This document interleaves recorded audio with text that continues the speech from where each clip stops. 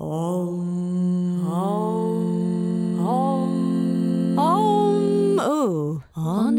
Unbalanced.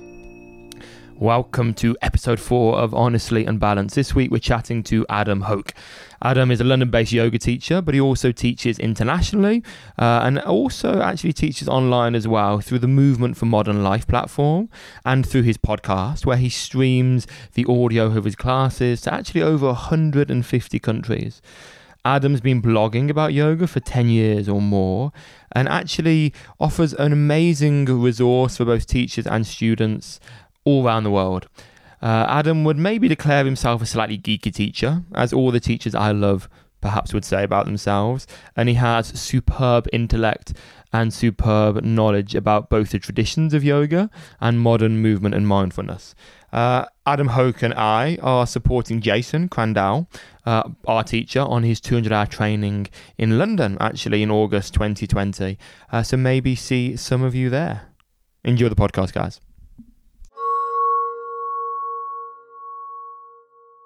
Honestly Unbalanced. Adam Hoke on coronavirus lockdown. How are you keeping up? I am fully in my pajamas. And, you know, I've been in the house many days. I feel like I'm running a multimedia studio of doing all this online content. But So what are you doing to still make money? How are you still going? What's your coping strategy?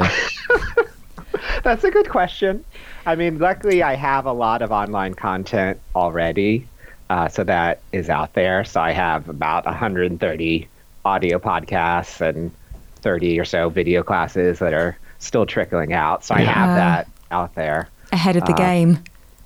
But it is scary, yeah, because I build my business on going to see people and teach people in person yoga. And I always saw the online stuff as supporting that and promoting that, the in-person work. So it's a little interesting right now to figure that out. I guess you've been quite forward-looking in a sense in recording all your classes and getting the online content out there. I'm not going to say with that in anticipation of a pandemic, but what was the rationale of doing all that? And I don't know any other teacher that actually records audio in classes. When I heard that you did it, I thought it's actually an amazing idea. But what inspired you to do that? Yeah, well, I started because I had given up one class because I wanted to sort of consolidate my schedule and just be at Try Yoga and be at Yoga on the Lane where I am, and I was trying to organize myself in that way. But because I was getting rid of some classes and I got rid of this one big class that was always a lot of my time and effort, I thought, well, I have all this time. I can use this time for something. And I knew that I was skilled enough with my verbal cues and the way I presented a class that people could understand it just from listening to me, because I didn't demo. So I thought, well, I can record this. I'll just put it out there. I'll see what happens. And I recorded stuff at home before I recorded live classes.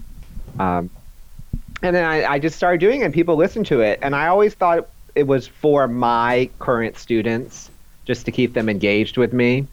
Because I wasn't doing much else on social media. No Instagram. You weren't Instagram yet. Well, we'll get into that, I'm sure. But I wasn't doing much else. I thought I could do this. This can be my way of connecting with students. I'd much prefer to offer actual content, and this is easy for me to do. And then eventually I started recording classes in the studio and just putting it out there, not marketing it, not really trying to push it, and now people all over the world do it, which is really interesting. Loads more people are doing it now that we're on lockdown. How do you think people are finding it? I guess initially just your students? No clue. It started, a lot of my students do it. So sometimes I won't see students for months and months, and then they'll come back and say, I practice with you every day. Oh, wow. So that to me is exciting, because then they come back, because I think that person probably wouldn't have come back if they had been busy with work or traveling. If they hadn't had that opportunity to practice with me online, they would not have come back to my in-person class. How do you think, because the yoga world, let's say, is saturated with teachers. There were studios everywhere, there were teachers everywhere. And I guess this ability to stay connected with students is fundamental. It is crucial, and I think people are going to do stuff online, and they're either going to do it with you or they're going to do it with somebody else, and you just got to do something online. But I see it as one of the important points of contact, but the most important will always be in person. Of course. And my thinking there is it's so good then that as a teacher, you can't get away with being robotic. You have to be unique. Because if you are a teacher like many other teachers, and if you're just parroting what your yoga teacher training told you to say, then why would people stick with you when there is so much out there on a line, often much better value for money? There are so many platforms that are actually relatively cheap, and you're getting access to very good teachers. And the only way you can compete with that is by being unique. And also, I think building that connection in person, I think it's quite hard to build that connection when you've just met someone on a computer. They don't know you don't know them personally. So it's important to build that before you go online, I guess. Yeah, and I've struggled with this. The idea unique can be a trap. Unique can be a huge, stress-inducing trap to think, I need to be different than everybody else. Being authentic means I'm different than everyone else. Being creative means I'm different than everybody else. When actually it just means you are speaking like yourself, and you are speaking from your experience, and you're speaking honestly, and you're teaching from an honest place. And who cares what anyone else is doing? You just do it your way. But if you think I need to be different, and how many ways can I be different? How can I make my sequence, my class, the way I speak, the way I look, the way I web page is, everything different? That's an enormous trap. This is that difference between having a USP and actually being authentic. And of course, you can create any USP you want. I'm the teacher that has a man bun and marlabees and teaches topless. Oh yeah, I was that for a while. Or I'm the teacher that always gives the head massages and plays a particular genre of 1990s music in class. Yeah. I was fully that. I thought you were the 1990s music in class? There reached the point where it's like Bon Jovi was on, and I thought this is love not Bon nice, Jovi. I thought this is the end. This is the end of music. But now that I've played Living on a Prayer, I can stop and I can move on. But I used to wear crazy vests and bright colors. I still enjoy that, but I thought my thinking was I want to be memorable. I want to have all this personality. Let me put it out front so people can see. Let me find ways to be different so people will come back to that guy who wore the Panther vest. That's what they want in a teacher. They want a teacher that wears those pants. People don't give a shit about that. We can curse on your show, right? Yeah, swear as much as you want. I guess we evolve from teenagers into people, and then it's the same as a yoga teacher. You go on that journey. You go through all the things, the marlabees, the man bun, like you said, until you reach authenticity and you realise that's what shines through in the end. The industry is quite image driven now, isn't it? Of course, because we're often promoting through visual medium like Instagram. But I think, yes, as you say, I think students don't care that much to a degree, in that I don't know any students gone to someone's class because, you know what, that person looks amazing in their beachwear. I want to learn more and more from them. If that person looks good in beachwear and actually is teaching good content and actually putting good copy with their posts, it's very different. But if it's, no student wants to go to someone's class just because they look good or because they dress a certain way, I feel. Well, I reached a realization for myself that I find that I have to remind myself of, is that if people are coming to my class because of the way I look or what I can do physically or how popular I am on social media or whatever it is, if that is their sole reason for coming, I don't want those people. Exactly. Those people are jackasses. Get out. They are shallow. They are not looking for yoga. I don't want them. And that's going to change. You're going to get old. You're not going to be able to do those poses forever. All right, I'm pushing 40. I'm not going to be the young, fantastic, sexy thing on Instagram. The days, they are long gone. You just get to a point where you just don't care anymore, though, I suppose. When you just, But but you did care. You do care at the start, massively. So what was the turning point? When did you realise, actually, I don't need to do this anymore? Did it come because you had already found success? I think you burn out on it. You just keep trying so hard, and it's like what Holly said, is like you start feeling like a teenager again. Like you want people's approval, you want people's love, you want people's affirmation. And then the more you desire that, the more you never get enough of it. And I just realized I can't keep this up. I can only offer what I have, and take it or leave it. Just takes up so much energy, doesn't it? Trying to be anything other than your authentic self, I suppose. How, because you train teachers, you train 200-hour teachers at Yoga on the Lane and plus other things.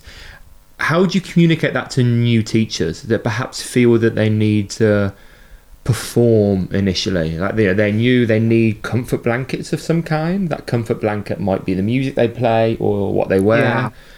Well, I think it's well, I've received this advice on my first 200-hour, but it took a long time for it to land, was that it's not about you as teacher.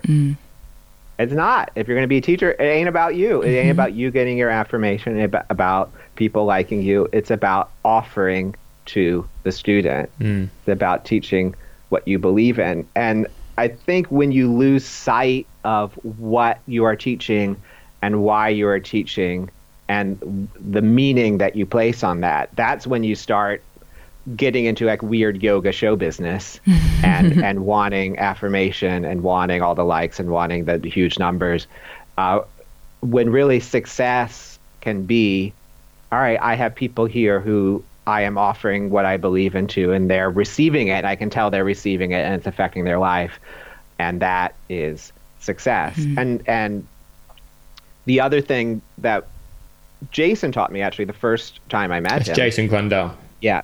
Jason. Jason. Was to connect to what I was teaching through yoga. Like, what do I want to teach through yoga? What is it? How is it meaningful to me?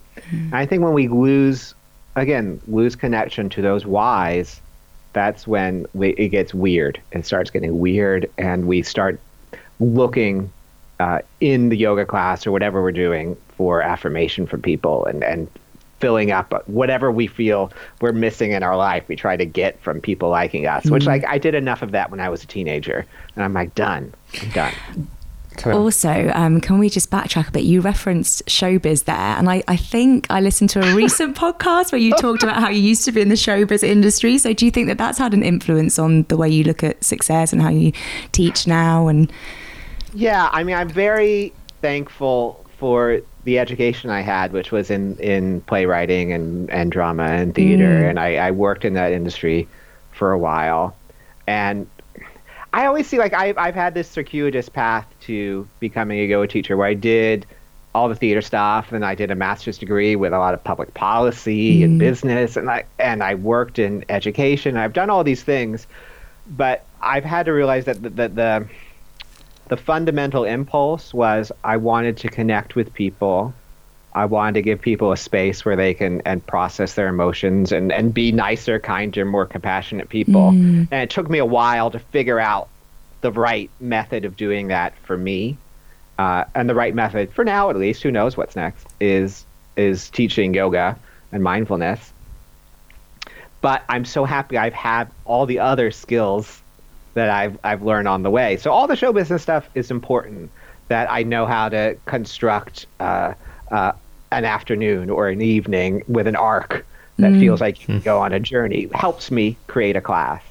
The fact that I can figure out what I want to say to introduce something, because I've studied playwriting, I know how to make jokes, and I know how to write something, helps me. And all those skills are helpful, but I have to make sure it doesn't just turn into the Adam show. Yeah.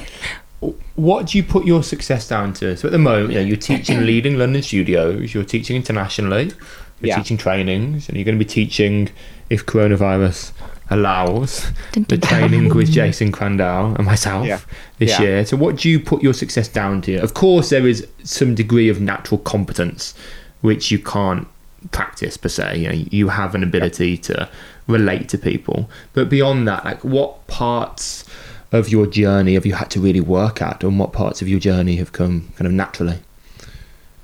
I have worked hard, that, and I've trained a lot, and I treat it very seriously. I think there's always some aspect of luck, of being in the right place and getting the right opportunity and having the right people believe in you and push you. So I'm grateful for all of that. But it's really, I put the work in. I mean, that's what anyone needs to know. It's like, I put the work in. There's many years behind this. There's many trainings behind this. There's hours and hours of reading. There's hours and hours of study. There's like years and years and years and years and years and years of practice.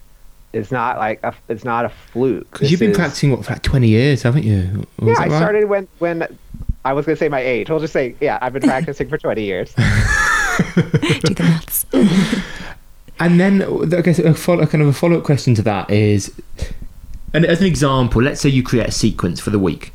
Like, how many hours of work do you think is put into that sequence, both directly and indirectly? Oh God, well, I mean, I sequence for the month to start with. So I will spend all day. Like, so let's say I'm starting in on a Monday. I'll spend all day working on figuring out what that's going to be. But the work there has been happening for years of study and learning different little bits of sequences and little drills and things that I picked up on a training 15 years ago. It's like things have come together from all the work that I've done. But I think the real work is not just I sit down and write a sequence and practice it. It's that I go in and I put this in front of people. I see what happens and I change it and I refine it and I work with what I have and I'm always open to throwing things out and just growing and learning, and nothing is set and nothing is perfect. And I realize when I've totally overthought what I wanted to teach, or just gotten lost in some ridiculous geeky body thing, when really what people need is just to breathe and move and be a little kinder to themselves. So it sounds like you question a lot in many senses. Like, why am I teaching? How am I teaching? Why am I teaching it like this? Is that good? Are students receiving that well? And I think that's a really good thing. And I think people don't do that enough. We'll say it's a good thing and not just like me being neurotic. But I think it's sometimes like when you can take those things that drive you crazy and like reframe them into like, let this be a creative, productive force. If I can know that it's my instinct to question and I don't let it become this thing that's horrible and negative, and I form a different relationship with it, and know when to tamper it down, it can be helpful. But it's how you evolve, isn't it? I think through questioning, you can evolve as a teacher. You can evolve what you're teaching. I think if as a teacher you get trained in a method and that's all you ever teach, and you just say this is the way, then nothing can change. Yeah, I don't trust certainty in anything. In anything, if someone's certain, I don't want to be with them. No, you don't learn anything from people that are confident in what they believe in, do you? The information seems to change just constantly all the time, so need to evolve with it. So on this journey to success, are there any points where you had a little bit of a oh shit, or any little failures that caused you to question more than normal? I mean, like, everyone should know that teaching yoga as a full-time job is a extraordinarily difficult thing to do, and not that financially rewarding for most people, and enormously competitive and challenging, and often filled with lots of like setbacks and humiliations. But that's the business side of it. Okay, so the business side of it, but the offering a service is like enormously rewarding and fantastic. But of course, there's been like funny setbacks and challenges. I remember like early on teaching, a few friends and I rented some small studio space to teach a class in the morning over, I don't know, it was like 3 or 6 months, and we would alternate. And I remember that no one ever came to mine. But they came to his. I think maybe a couple people came to other people's, but no one ever came to mine. Why do you think that is? You didn't market it enough. It was just like in some weird random space in an alley. I mean, it was just odd. And I remember going and no one came. and I was still working a full-time job, and I would just go and nap.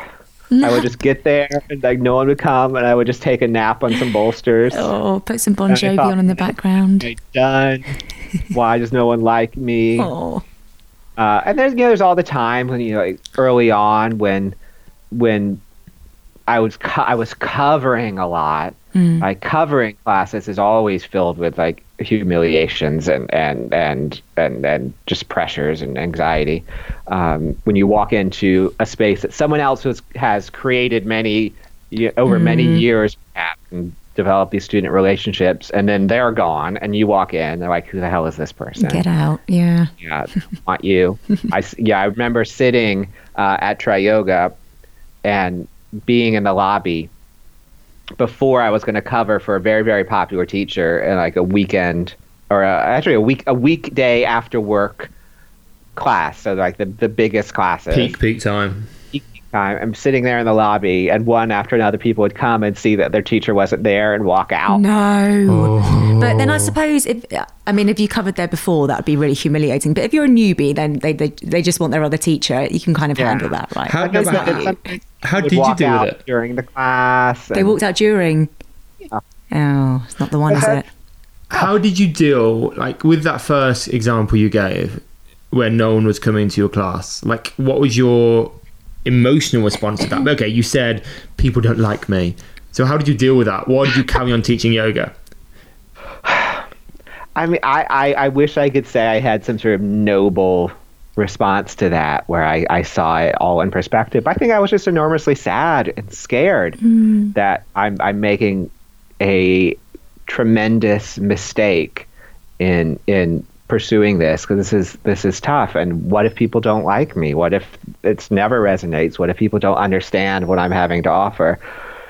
But I just decided, you know what? I'm gonna stick with this. I'm going to figure out a way of making this work. And I have to trust that this does not just happen. You have to develop classes. You have to develop your student base. My first time I got a class at Tri Yoga very early on after starting to cover there, which was, again, just luck and people believing in me. So I think it was like 6 months or so after I had started covering at Tri Yoga, they offered me a class.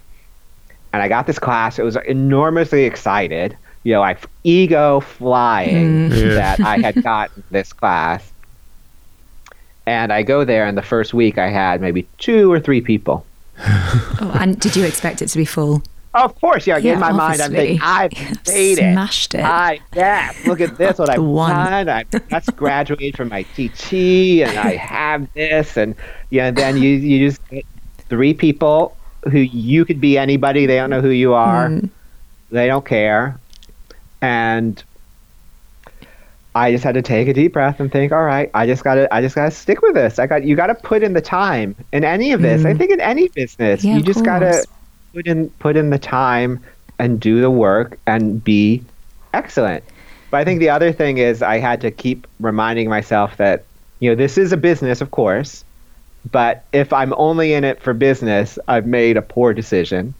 I have to remind myself this is also my act of service to other people. And it has to be at least half of my impulse. It has to be service, at least half. Otherwise, I guess it doesn't work the way you want it to. No, it's like you could be doing with the amount of effort and time that you put into it. If you want to work in yoga and wellness, and your only impetus is like, I want affirmation, I want money, I want good business, it's either you're going to burn out really quickly because it's tough, or you're going to lose sight of why you're doing it and make bad decisions that aren't really about helping other people. Yeah, I agree. It is like bloody hard work, and it's that funny divide in that people almost don't want to talk about money, and yoga teachers often, or how much money you could or couldn't make. In general, I think. It's in general, certainly. But I think with yoga teachers, it's almost a taboo that we should make money out of this. But we are so true. spending thousands of pounds on trainings. We're yeah. putting hours of work in. We're traveling. I'm sure you travel around London every day. Put so much work into it that there should be financial remuneration for it. Of course there should. But there is a group of teachers on the other side as well. I think lots of new teachers think that one class a day should cut it. The yoga teaching life is just teach a class, rock up, I guess that's Instagram's play some fault, nice isn't it? music, have a nice flow, everyone loves you, one class a day, all week and you're sorted. Well, that could be great if it's not going to be your primary source of income, which I'd really recommend for people who can figure that out. Like if you don't... You transitioned from part-time to full-time. Why was that transition? Because you said before you were teaching on the side initially. Yeah, so I was working a full-time job as I did my teacher training, and I did my teacher training at Tri Yoga, and that took a year and a half. Oh. So that was just a long run. Near the end of that, I was realizing, actually, I want to pursue this, and the thought I had was, I know that it's going to be enormously difficult in the beginning financially to make enough money to replace a full-time job. So I thought I would work part-time at my current job, which I was able to figure out, and then teach part-time. And that worked out for a while, and then a lot of life got in the way, and I ended up just going in to teach full-time. And that first, I'm sure you laugh at me now because I don't teach many classes a week. How many? How many is it? Two. No, One. I always forget. I think it's like 6. That's a nice amount, though, isn't it? I think to keep But you. I do all the stuff on the weekend and all the online stuff. This is the way I justify You've it. worked really hard anyway, haven't you? But the first year or so, it was 20 classes a week. Wow, yeah. What's been the biggest week? I think maybe 22. I'm sure that's you've a done lot. far more, but that for me was it. Can I ask, did you find ever that you got bored when you were teaching 20? Because you say you do a sequence a month. I'm guessing you didn't do that when you were teaching 20 classes a week. You must have got fed up of teaching the same sequence that many times in a week or a month. Yeah, I mean, if you're teaching that many classes a week, I think, at some extent, start losing. For me, I can only talk about myself and what I'm capable of because different people are capable of different things. But for me, teaching that amount, it became robotic. It's like I'm going to deliver with all my competence and professional skill this class that I planned, but my capacity to look at you and see you as individual people will diminish the more classes I've taught in a day or the more classes I've taught throughout this week. Yeah. And I think we just have to see that different people have different capacity, but if you're working in this industry and working a lot, it's going to be very hard for it to always feel like you're offering kindness and compassion and seeing people and seeing their truth and touching them and being like having that moment of communion. It's not. It's just a job sometimes. And that's, I guess, the odd thing about big classes is it's impossible to connect with everyone, but as you become a more popular teacher, you need to teach in bigger spaces because more people want to do your class. And of course, as you become more popular over time, there is an expectation you might earn a little bit more money. And so suddenly you're teaching these big classes with lots of people. That makes sense, but then it is very hard to connect like you would if you were teaching in a very small studio, 5 people. But most experienced teachers or popular teachers don't teach those kind of classes anymore because they can't justify it financially teaching in a small kind of community studio. And it's a very hard balance, isn't it? Scaling up in this little world we're in is interesting. It's like how do you keep the humanity, the connection, but build a business that's going to support you and make this financially rewarding. So it's hard, but I think if you keep an eye on it, you can still create class environments where people feel like they're seen. Indeed. Feel like they're being held, and I think it's important to like I always thought, like, I'm not doing all this stuff online. I can spend that time I would have spent doing lots of daily posts and things, trying to remember people's names, trying to remember things about people, to get to class early and say hello to people, talk to people, and just do my best to keep it, no matter how big the class is or what I'm doing, a human experience. I'm still impressed. I may have told you when Jill Miller came to Tri-Yoga in this huge Studio 5 room, a workshop with 50 people in it or so. Went around before the workshop began, said hello to every single person, asked something of them, had a little moment of connection.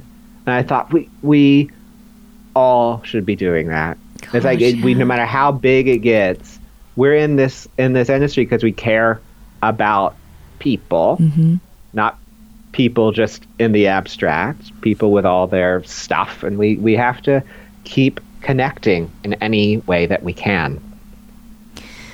Adam, can I ask, what is your practice, your own personal practice?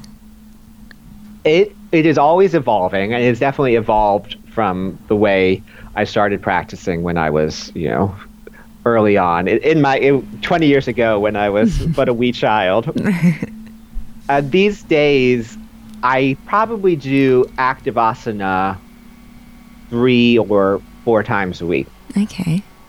At home, So or do you go that- to other classes? Always at home.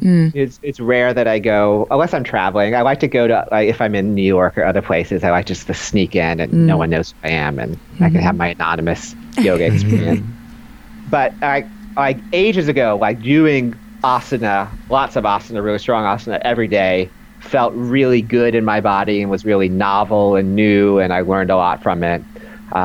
Now, I don't need that every day. I need different things. It's still part of me. So active asana 3 or 4 times a week. I do a lot of joint mobility work in the morning. I'm getting older. So I do all my joint circles when I wake up and just to try to feel alive well. And I do weight training. I do Pilates just because I need new, novel, Yeah, mix different it up. things with load and resistance to keep my body doing what it needs to do to teach yoga and just to feel good. So we do a lot of cardio. So I try to do a variety of things.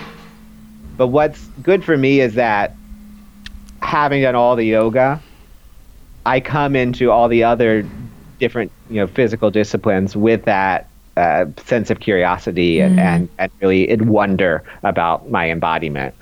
So it's always mindful. I see a personal trainer sometimes, and for him to get me to do something fast is really a challenge because I'm paying attention to every little detail and nuance. Like if he gets the kettlebells out and wants me to swing, it's a tough day. Slow motion I kettlebell. had exactly the same stuff. I can't explode anymore. I have no ability to explode into anything in the gym. I used to be a boxer, and I kind of want to punch the bag softly and very Mellow technically. now. Yeah. It's really hard. Like box jumps, no, I refuse to. Yeah. I want to think about my pelvic positioning as we do this. I guess that's a But good thing, just though. the last thing about my practice is the one thing that has been really consistent for me is restorative yoga every night, meditation. I meditate in the evening, which is slightly odd, but that... What style of meditation?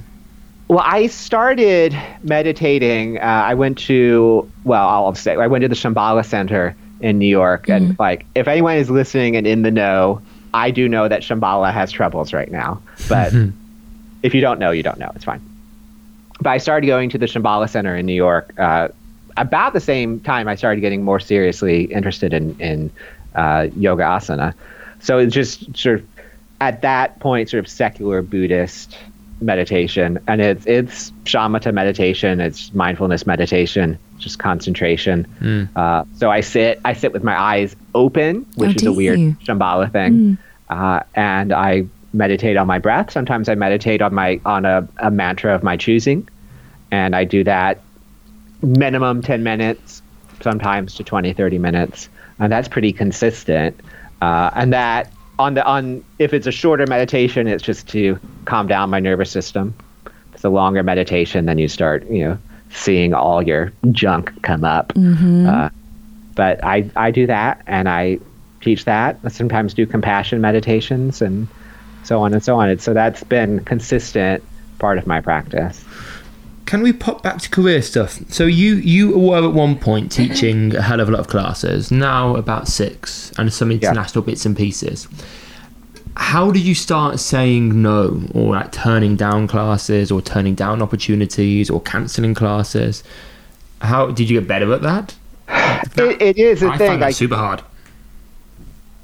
Once you start, starting in this industry, you have to be willing to say yes.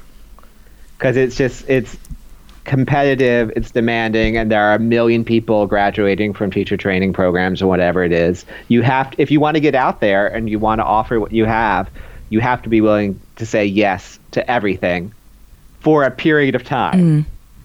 And then there reaches a point where you're thinking, I'm teaching a 7 a.m. class and a 10 o'clock at night class, and I am tired, I'm broken. And this is the important thing for me. I have no time to plan future things. I have no time to become a better teacher, to reflect, to research, to develop trainings and workshops and courses and online content.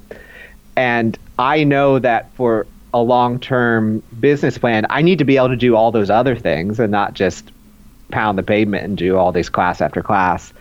So there reaches a point where you need to stop saying yes and start saying no wisely and consolidate that so you have time to be reflective. Because there's enough enough noise out there in the yoga world that you need to be able to be excellent. And being excellent means you got to spend time thinking about what you do and developing new content. And I knew that if I was going to be excellent and develop a long-term business, I needed to have that time. One, playing devil's advocate there, because I see a lot of teachers. I agree with almost everything you said there, but there's lots of new teachers very quickly jump onto 300-hour trainings. So teachers that maybe have practiced for a year, do a training, teach a few classes a week, then within a year are doing their 300-hour training. So it can go too far the other way as well, can't it? That teachers just want to train and educate themselves too much too soon without actually integrating that. Yes. I think you can get addicted to trainings. How many hours? I'm a 987-hour teacher. Well, I think, it's fine but to do lots of trainings, but you have to ask yourself, have I had time to digest the training that I just did? Have I had time to try out everything that's in my notes, to feel it in my own body? And if I'm a teacher, have I had time to teach it? And if you haven't done that, why are you doing another training? You're just spending a lot of money. And I think there's some insecurity to that. And there's feeling like I need to be excellent, so I need to do all this, I need to take. But it's not just receiving information from other people that makes you excellent. It's the fact that you practice it. You have your own response to it. And that's where we get back to this being authentic. Like if you just do, 10,000 hours of training and you've learned this from Jason Crandall, you've learned this from Catherine Budig, you've learned this from Bo Forbes, you've learned this from Judith Hanson-Lassiter, you've learned this from Gurmukh and whatever. And then you just have that in your notebook and you bring it out and you recite it and you think, I have all this fantastic stuff. It ain't your stuff. No. You don't know a damn thing about that. You're just parroting it back. And it may seem fine coming out of your mouth, but it's not yours. Because you have no business. Yeah, you have no business offering that. And I think you'll burn out on that too. You'll continue to feel insecure until you've turned that teaching into your teaching. And you only do that through time, through work, and through practice. And that's what people miss, isn't it? The actual practice of teaching. People don't do that. People often don't want to do that or don't acknowledge the power of just putting in the hours in, actually teaching yoga. Yeah, what's been really, you might have had this experience, but what's been really interesting and exciting for me going around the country to teach workshops is that I get to teach the same content over and over and over again. And what's intellectually exciting for me in all of that is I get to learn how to do it better. I get to see what works and what doesn't work, and I get to repeat it soon after and fix things. And the same thing happens with my weekly classes and daily classes, is I come in with this content that I think is excellent, and I realize maybe it isn't. People look bored, or they're not getting it, or they look confused, and I have time to change that and fix that. And I think you could respond to that stimulus in a different way. You could think like, I'm just shit. I have worked on this really hard and it is not landing, and then feel really annoyed and pissed off, or you get pissed off at the people for not receiving it. Or you think, I can be better. I can take this and I can be a better communicator. I can learn how to satisfy these needs that people have. Did you ever experience burnout? Because I know you said you got to a place where you were teaching so much. So did it come to a point where you experienced that? Or did you just think, right, enough's enough now? How did that happen for you where you decided to teach less? Yeah. My physical capacity. So there's like physical, then there's emotional and spiritual. Breakdown. When I was teaching 15 to 20 classes a week, physically, I was always inflamed.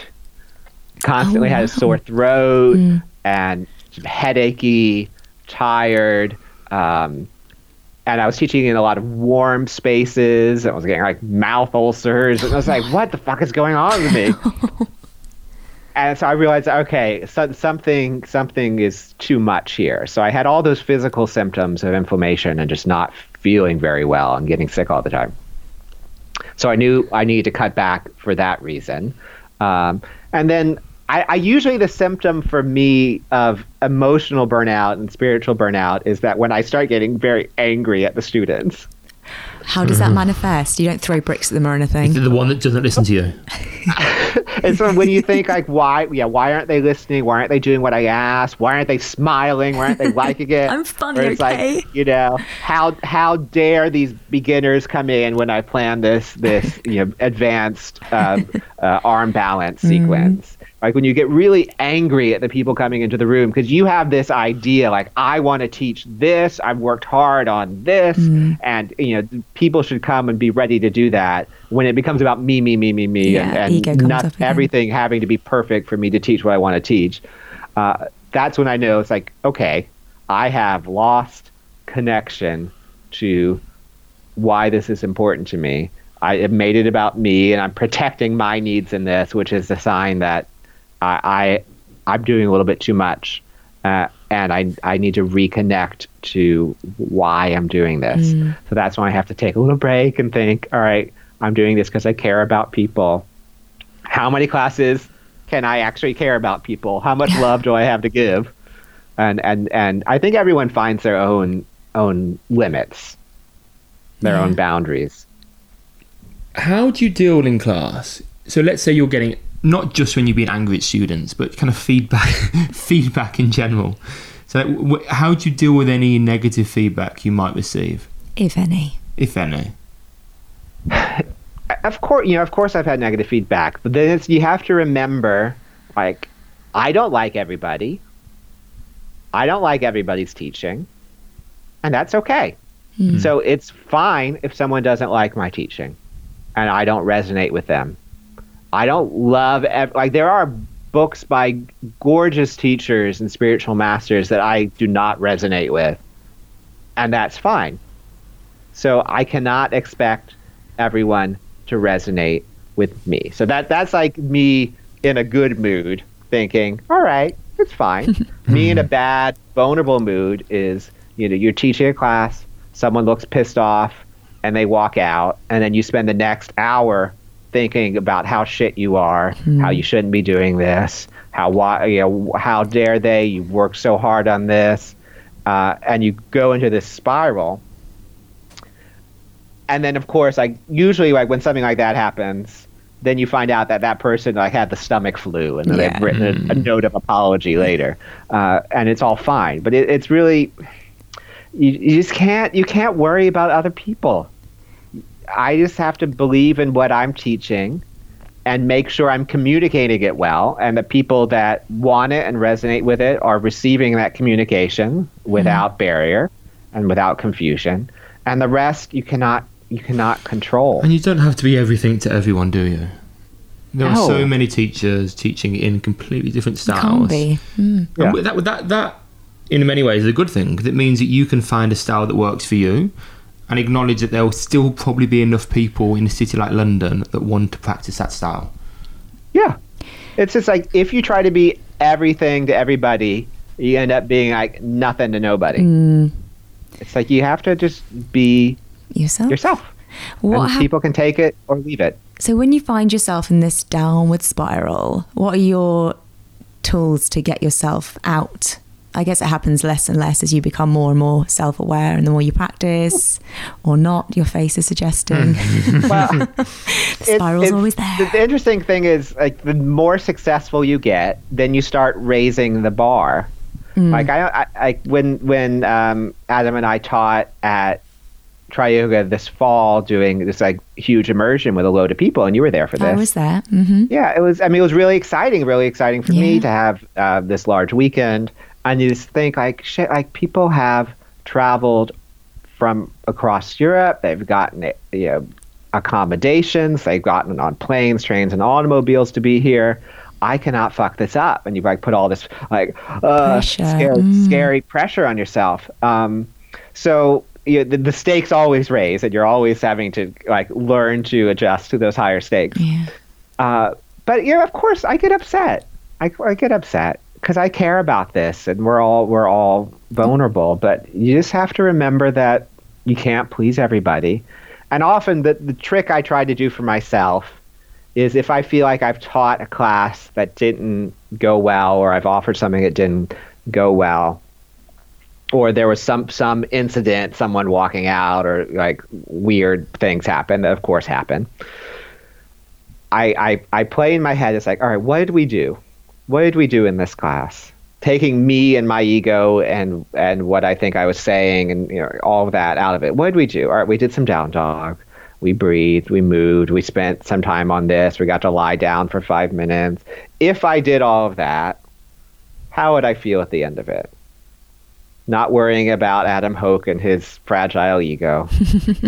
If I just did those yoga postures at that pace, with the time, with the space, how would I feel?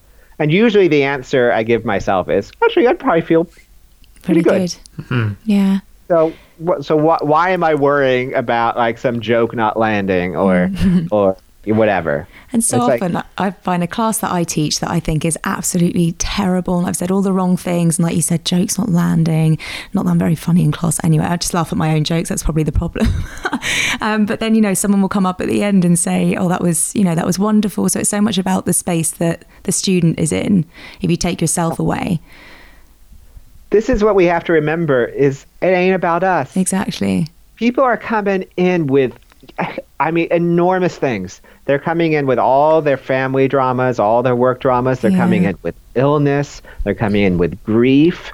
And we're thinking they're worried about how we look and the jokes we're saying and the sutra we're choosing. They don't give a shit. They don't. They are there because they, in some way or another, want to feel good. They want to lessen their suffering. They want to feel a little bit better in their bodies. They're there for their own reasons, and we want to facilitate that. Yeah, be the space You can holders. extend that completely outside the yoga studio, can't you? That generally speaking, no one really cares. We've all tied up in our own narratives and our own insecurities that no one really cares about what's going on for us. We have this idea, but no, I think we can just get on with it ourselves. Habits. Any habits that you're trying to cultivate or get rid of? Oh, good okay. question. That's a tough one. I mean, I'm always just trying to keep my yoga practice going. I mean, it's always a challenge. Discipline is hard. I wish I could say it's always easy to say, I want to meditate every day. I'm going to do my restorative. But that keeping that habit going is always difficult. How do you keep it going? By Well, doing it's it. usually when I realize, like, if I don't do it, oh God, I don't sleep. I'm anxious. I'm crazy. So that's the first sign. But I'm trying to keep that going. I really, the habit is I'm just trying to be calmer and just enjoy what I got. and not always plan for the future, always be in that next step. It's like, let me be in this step.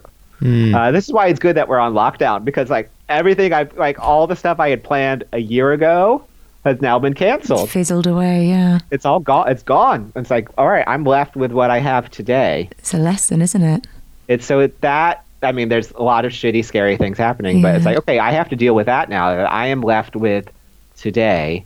What can I do to feel good today and be present today? So that's really the habit I'm working on, because I'm an ambitious person with all of this, and I'm constantly planning and thinking ahead and trying to be better and cultivate this and that and go teach here and do this thing online. It's really, I need to be present today, and that's a habit in my life, and that's a habit I'm trying to have in the yoga classroom as well. The practice of yoga, isn't it? But it's such a hard thing to do, being present in the moment when we're in a culture of planning. So I guess if anything positive comes out of this time, it's that we are being forced to be present and take things one step at a time, and maybe that's a good thing in the long run. Like, as someone who's really busy, is generally speaking, although you're not necessarily teaching, but you're doing stuff all the time, is there any other things that you would like to do more of in the moment? Like activities that you want in your life a little bit more? Oh, I wish I could have the life where I just played piano all day and go to museums and read it. I want that life of leisure. That's what I want. But you must have a little bit of leisure. What's like your fun stuff? Don't tell me you don't have any fun. He's like, no, I try. This is where I think. So I'll backtrack for a second. Like, I went to a theater conservatory, and which means like basically all we did with theater. And you sort of spend 4 years only thinking about theater, and then at the end of it, after having read all these plays and doing all these things and just being engrossed in that, you walk out and you think, well, what do I have to write about? Because I've been in this little bubble. So similarly with yoga.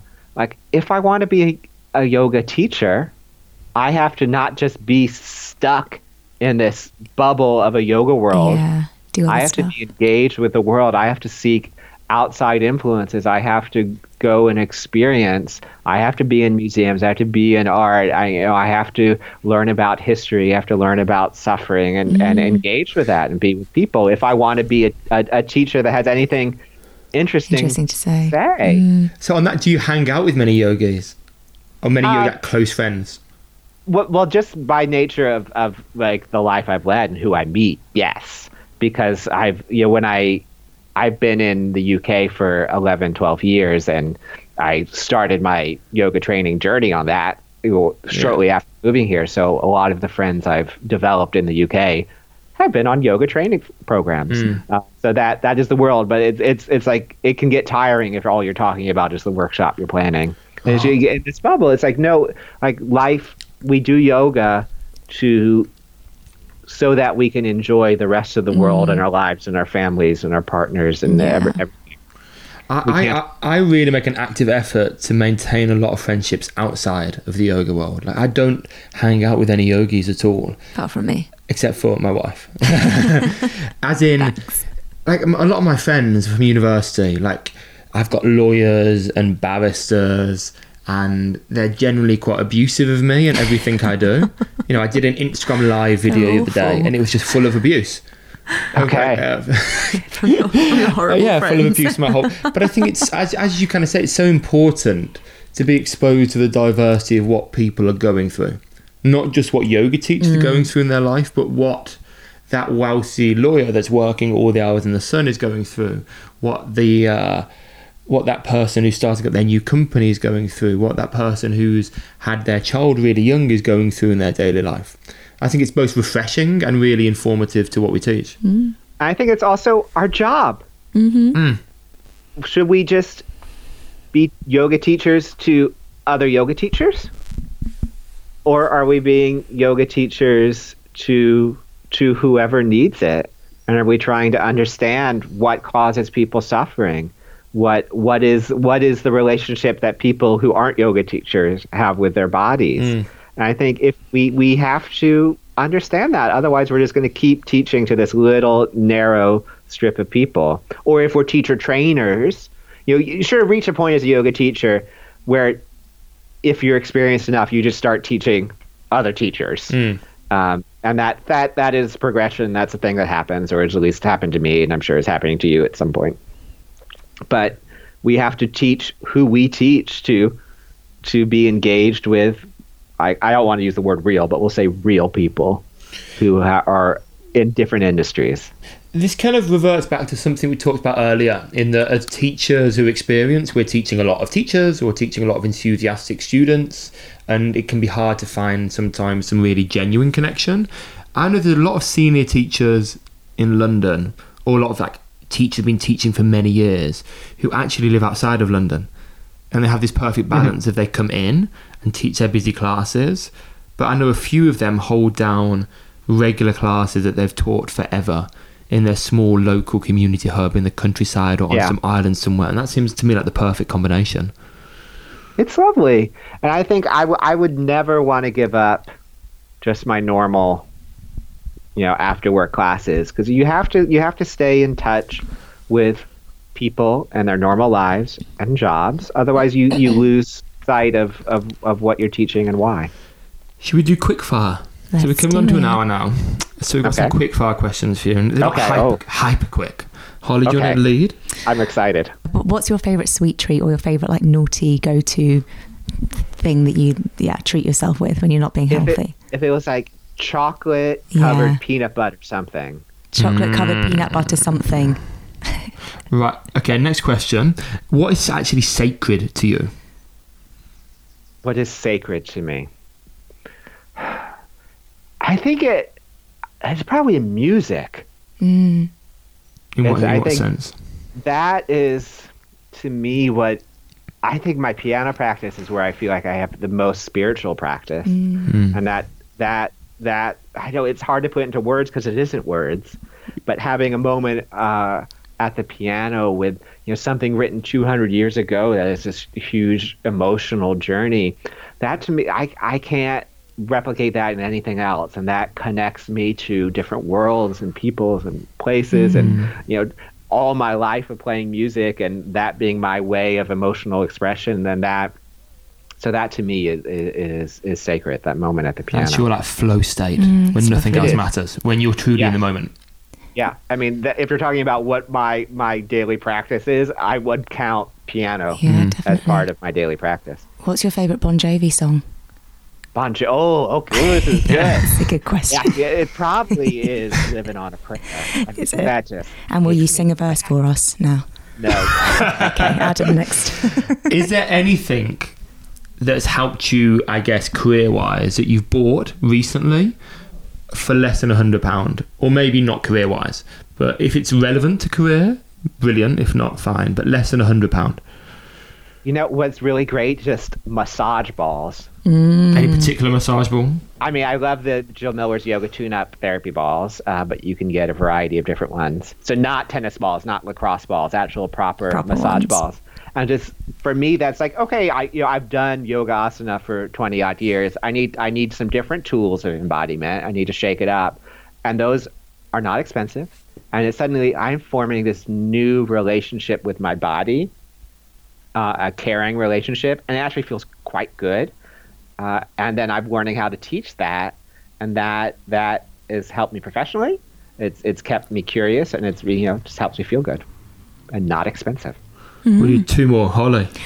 A book that's influenced your life recently? A book that's influenced my life. I mean, I always go back to Pema Chodron, When Things Fall Apart. Because that's I haven't read that. I have it on my bookshelf. When I went through some trauma, my psychotherapist recommended it. I never read that, and I've got it, but never actually. I was too busy teaching on one leg. Yeah, here we go. This is where it's you gotta have the time. It's a good book to read on the tube if we ever get to go on the tube again. Just to read something like When Things Fall Apart. Everyone will look at you with love and kindness. And then final question for me: any advice you'd give to someone starting out in either wellness or yoga world? be patient. Ooh. And don't forget that it should always be at least half about service. Love Perfect. That. Good We'll way to leave it on end. that lovely note. Thank you, All right, Adam. Thank you, Adam. Have an you. amazing Good. one. Good luck in lockdown. What do we need people to look for? So websites, any promo? You can go to adamhoke.com if you can spell that. It's HOCKE. Or you can go to adamyogapodcast.com. It's a lot easier. And then you can find everything I have online. So classes are there, and classes are at Movement for Modern Life. And we'll put all that in the show notes as well. But Yeah. Thanks, Adam. Officially Ciao. right. Honestly unbalanced.